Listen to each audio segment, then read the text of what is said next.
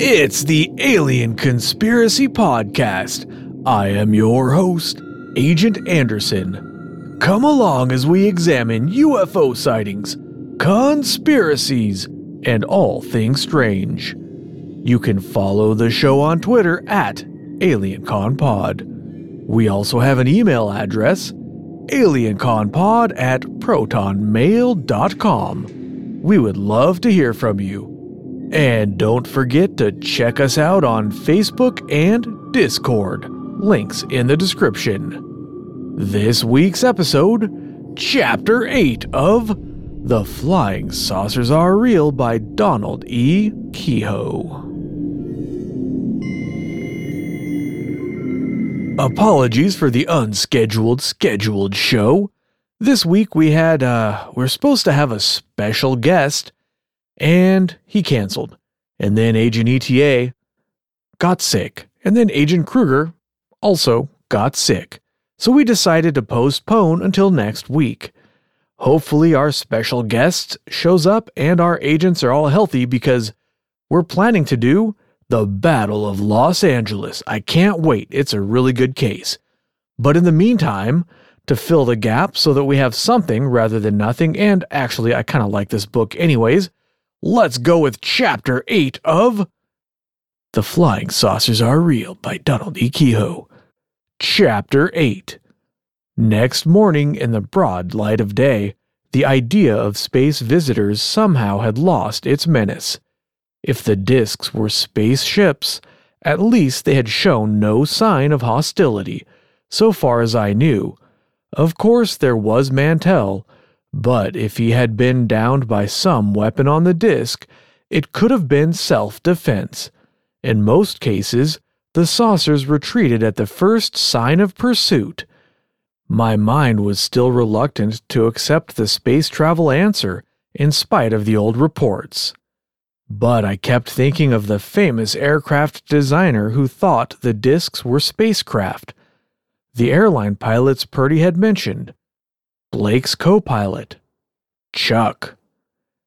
Now that I recalled it, Blake had been more embarrassed than seemed called for when he told about Chuck. Perhaps he had been the one who believed the saucers were spaceships, instead of his absent co-pilot. After breakfast, I went over the list of sightings since June 1947. There were several saucers that actually had been described as projectile-like ships. The most famous of all was the Eastern Airlines case. It was 8:30 p.m., July 23, 1948, when an Eastern Airlines DC-3 took off from Houston, Texas, on a flight to Atlanta and Boston. The airliner captain was Clarence S. Childs. During the war, he had been in the Air Transport Command with the rank of lieutenant colonel. He had 8,500 flying hours. His first officer was John B. Whitted, a wartime pilot on B-29s. Both men were known in Eastern as careful, conservative pilots. It was a bright, moonlit night with scattered clouds overhead. The DC-3 was 20 miles west of Montgomery at 2:45 a.m. when a brilliant projectile-like craft came hurtling along the airway. Childs saw it first and took it to be a jet plane. But the next instant, both pilots saw that this was no jet fighter. It was heading southwest, Childs said later, exactly opposite to our course. Whatever it was, it flashed down toward us at terrific speed.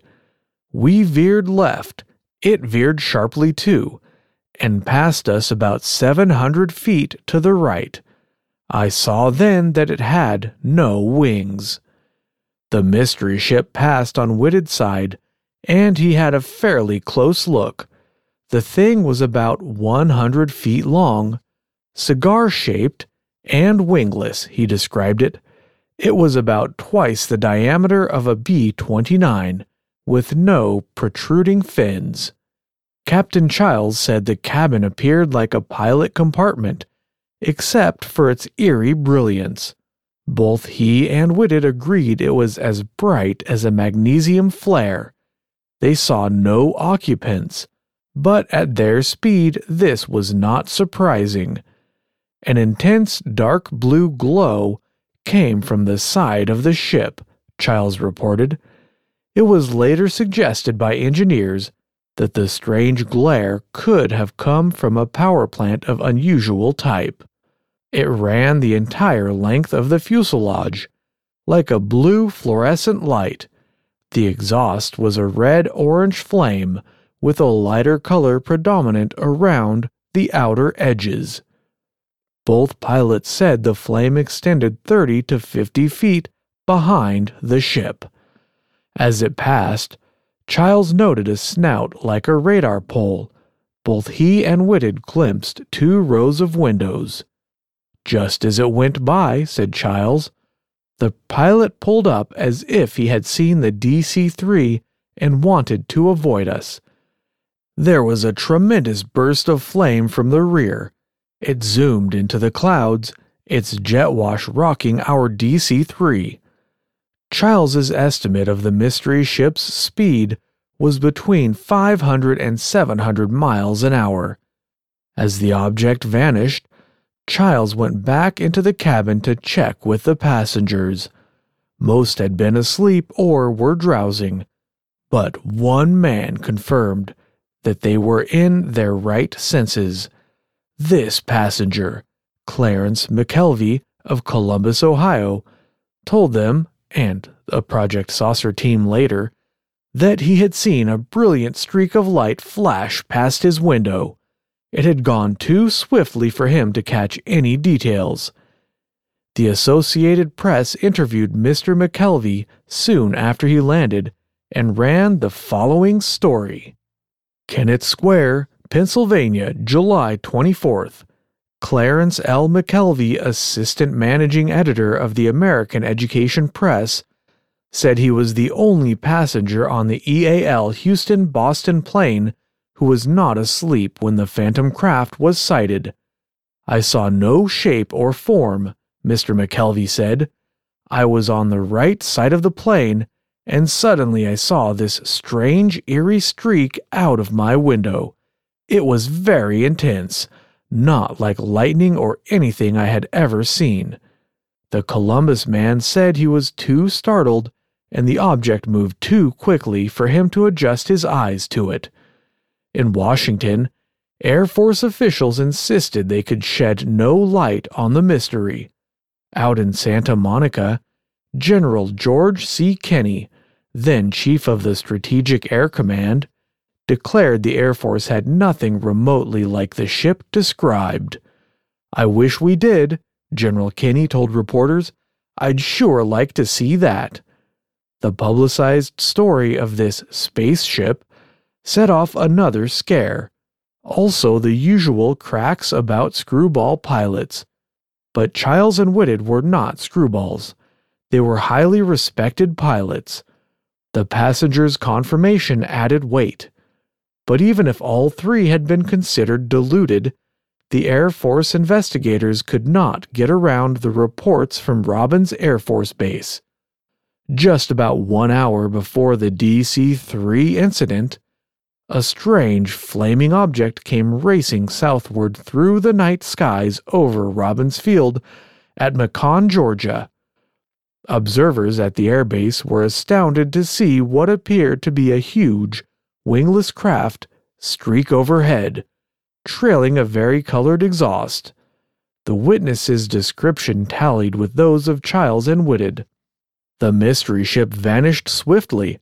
All observers agreed that it disappeared from the line of sight just like a normal aircraft. While I was working on this case, a contact in Washington gave me an interesting tip. Within 48 hours after that Eastern sighting, Air Force engineers rushed out blueprint plans and elevations of the spaceship based on what the 2 pilots told them.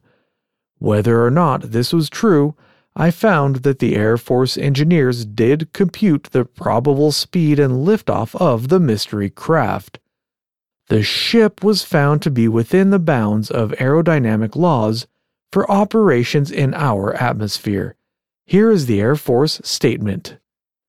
Application of the Prandtl theory of lift indicated that a fuselage of the dimensions reported by Chiles and Whitted could support a load comparable to the weight of an aircraft of this size at flying speeds in the subsonic range. This supports Chiles's estimate of 500 to 700 miles an hour. 4 days after the spaceship story was published, a Navy spokesman was quoted as hinting it might have been a high-atmosphere rocket gone astray from the proving grounds in New Mexico. The brief report appeared on the editorial page of the Washington Star on July 28, 1947. It ran as follows. The Navy says that naval technicians have been testing a 3,000 mile-per-hour rocket in New Mexico. If one would astray, it could travel across our continent in a short time. At first glance, I thought this might be the real answer to the Chiles-Whitted case, but after a few minutes I saw it was almost impossible. First, rockets at White Sands are launched and controlled with utmost care. There have been no reported cases of such a long-distance runaway. Second, if such a rocket had gone astray, it would certainly have caused wild confusion at White Sands until they found where it landed. Hundreds of people would have known about it. The story would be certain to leak out. Third, such a rocket would have had to travel from White Sands to Macon, Georgia, then circle around south of this city for over 40 minutes. If it had kept on at the speed observed at Robbins Field, it would have passed Montgomery long before the DC-3 reached the area. In addition, the rocket would have had to veer sharply away from the airliner, as both pilots testified, and then zoom into the clouds. No high-atmosphere test rocket has automatic controls such as this would require. And if it had gone astray from White Sands, the station's remote control would no longer be guiding it. The Eastern Airlines spaceship, then, was not just a fugitive rocket, but it could be a new type of aircraft, something revolutionary, developed in absolute secrecy. Other airline pilots had reported flying discs racing along the airways, though none that I knew of had described projectile-like objects. Chiles and Whitted insisted the mystery ship was not a disc, and the report from Robbins Field agreed on this point. Man-made devices or not, it seemed fairly certain there was more than one type of saucer. The more I studied the evidence, the harder it was to believe that this was an Earth-made ship. Such a wingless rocket ship would require tremendous jet power to keep it in the air. Even our latest jet bombers could not begin to approach its performance. Going back over the Project Saucer preliminary report, I found strong evidence that the Air Force was worried. In their investigation, project teams had screened 225 military and civilian flight schedules. After 9 months, they reported that the mysterious object was no conventional aircraft. On April 27, 1949, the Air Force admitted that Project Saucer had failed to find the answer. The spaceship was officially listed as unidentified. But Wright Field is still working on it, an Air Force officer told me. Both Chiles and Whitted are responsible pilots, and McKelvey has a reputation for making careful statements. Even without the Robbins Field confirmation, no one could doubt that they saw something. The Chiles-Whitted spaceship was not the first of this type to be reported. Another wingless aircraft was sighted in August 1947 by 2 pilots for an Alabama flying service. It was at Bethel, Alabama, just after sunset, when a huge black wingless craft swept across their course. Silhouetted against the evening sky, it loomed larger than a C-54. The pilots saw no wings, motors, or jet exhausts. Swinging in behind the mystery ship, they attempted to follow. But at their speed of 170 miles an hour, they were quickly outdistanced. Careful checking showed there were no other planes nearby that could have been mistaken for this strange craft. On New Year's Day, 1948, a similar rocket-shaped object was sighted at Jackson, Mississippi. It was first seen by a former Air Force pilot and his passenger, and later by witnesses on the ground. Before the pilot could begin to close in, the odd wingless ship pulled away. Speeding up from 200 to 500 miles an hour, it swiftly disappeared. Besides these two cases, already on record, I had the tips Purdy had given me. One wingless ship was supposed to have been seen 3 or 4 days before the Chiles Whitted sighting. Like the thing they reported, the unidentified craft was a double-decked spaceship, but moving at even higher speed. At first I ran into a stone wall trying to check this story. Then I found a lead confirming that this was a foreign report. It finally proved to be from the Hog. The tip had been right. This double-decked wingless ship had been sighted on July 20th, 1948, 4 days before the Eastern case. Witnesses had reported it at a high altitude, moving at fantastic speed. While working on this report, I verified another tip. We had heard a rumor of a spaceship sighting at Clark Field, in the Philippine Islands. Although I didn't learn the date, I found that there was such a record. In the final Project Saucer report, the attempt to explain away this sighting was painfully evident. Analyzing this case, number 206, the Air Force said, "If the facts are correct, there is no astronomical explanation. A few points favor the daytime meteor hypothesis. Snow-white color, speed faster than a jet, the roar, similarity to skywriting, and the time of day. But the tactics, if really performed, oppose it strenuously. The maneuvers in and out of cloud banks, turns of 180 degrees or more. Possibly these were illusions caused by seeing the object intermittently through clouds. The impression of a fuselage with windows could even more easily have been a sign of imagination." With this conjecture, Project Saucer listed the sighting as officially answered. The Hog spaceship case was unexplained. In following up the Jackson and Bethel reports, I talked with 2 officials in the Civil Aeronautics Administration. One of these was Charlie Plank, who handled public relations. I found that the pilots concerned had good records.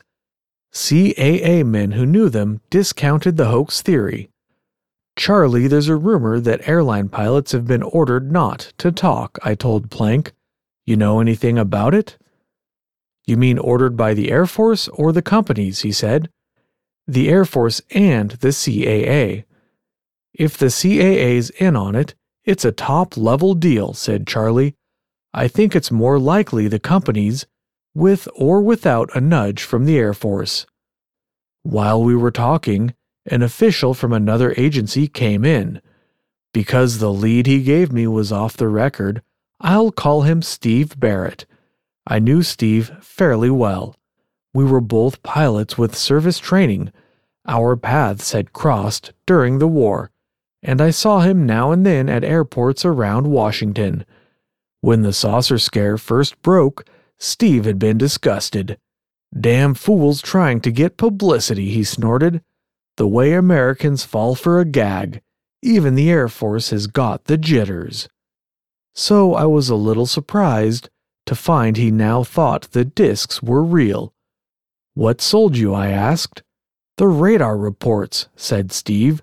"I know of half a dozen cases where they've tracked the things. One was in Japan. The thing was climbing so fast, no one believed the radar man at first. Then they got some more reports. One was up in Canada.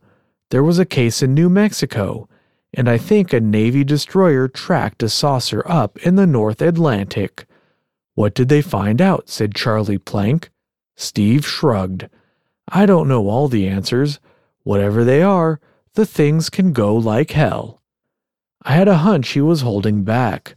I waited until he had finished with Charlie and then went down the hall with him. "You think the saucers are guided missiles?" I said. "If I thought so, I wouldn't be talking," he said flatly. "That's not a dig at you, but I was cleared last year for some secret electronics work, and it might be used in some way with guided missiles." "I didn't know that, Steve." "It's okay," he said. "I don't mind talking, because I can't believe the saucers are guided missiles.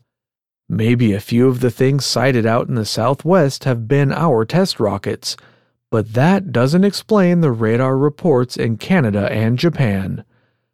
"I'd already heard about a radar case in Labrador," I told Steve. He looked at me quickly. "Where'd you pick that up?" "True passed it on to me," I said. "They've had some trouble tracking the things. They maneuver so fast," said Steve. "It sounds crazy, but I've been told they hit more than 10,000 miles an hour." "You believe it?" "Well, it's not impossible. Those saucers were tracked about 50 miles up, where there's not much resistance." The elevator door opened. Steve waited until we were outside of the Commerce Building. "There's one other thing that gets me," he said. "Unless the radar boys are way off, some of those saucers are enormous. I just can't see a guided missile 500 feet in diameter." He stopped for a moment. "I suppose this will sound screwy to you." "You think they're interplanetary," I said. Steve was quickly on the defensive. "I haven't bought it yet, but it's not as crazy as it sounds." Without mentioning names, I told him about the aircraft designer and the airline pilots. "They're in good company," said Steve. "You know the Air Institute?" "Sure, the Air Force School down at Montgomery. 6 months ago I was talking with an officer who'd been instructing there." Steve looked at me, deadly serious. "He told me they are now teaching that the saucers are probably spaceships." And that's the end of Chapter 8. If you enjoyed the show, you could really help us out by suggesting the show to your friends and giving us a good review wherever you listen to podcasts. Keep it strange.